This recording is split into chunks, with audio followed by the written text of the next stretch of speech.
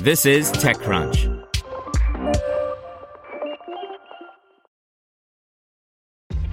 This episode is brought to you by ShipStation. You know, some things take a lot of work, like sending little robots to far-off distant planets. And just as that's challenging, so too is running a successful e-commerce business, especially when there's so much to do. So I want to introduce you all to ShipStation. Now, I love using ShipStation because of its easy-to-use dashboard, which makes managing orders and printing labels a breeze and super smooth. Oh, and the customer service is just out of this world. It's exactly what you need to help grow your business. Sign up for your free 60-day trial at shipstation.com/technews. That's shipstation.com/technews. This is TechCrunch.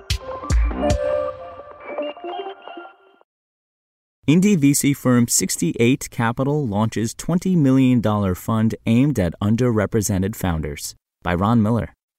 It is clear that Black, women, Latinx, and LGBTQ+ startup founders face an uphill battle when it comes to getting a share of the VC investment pie in Silicon Valley. Perhaps that's why 68 Capital, a firm based in Indianapolis, Indiana, smack dab in the middle of the country, has chosen to launch a new $20 million fund aimed at providing early-stage funding for underrepresented founders. The fund's investors include the Indiana Next Level Fund, 50 South Capital, Bank of America, Eli Lilly and Company, First Internet Bank, and the Central Indiana Community Foundation. It's working with another Indy-based VC firm, Allos Ventures, and Paul Ellinger from Allos will be a venture partner at 68.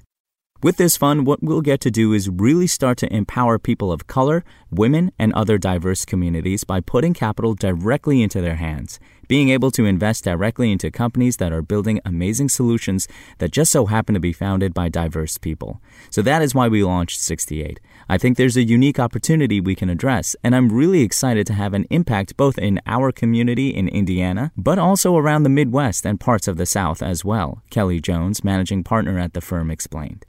Jones told me that she grew up in Indianapolis, and after moving to New York and later LA to work at the intersection of music, tech, and entertainment, she returned to Indy in 2016 to begin helping Black people in the community where she grew up get trained to get decent jobs both in and out of tech.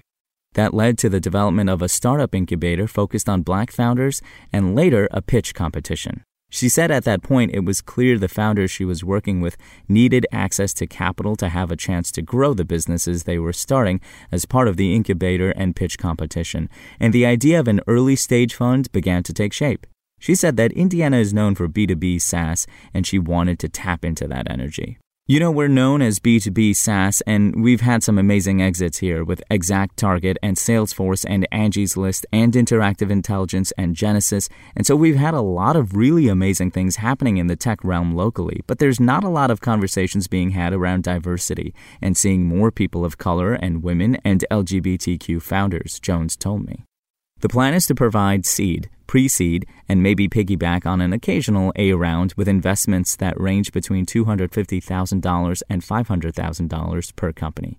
She says that there is a ready pipeline from her other ventures, including the incubator and pitch competitions, and she is also plugged into the community where there is lots of startup energy.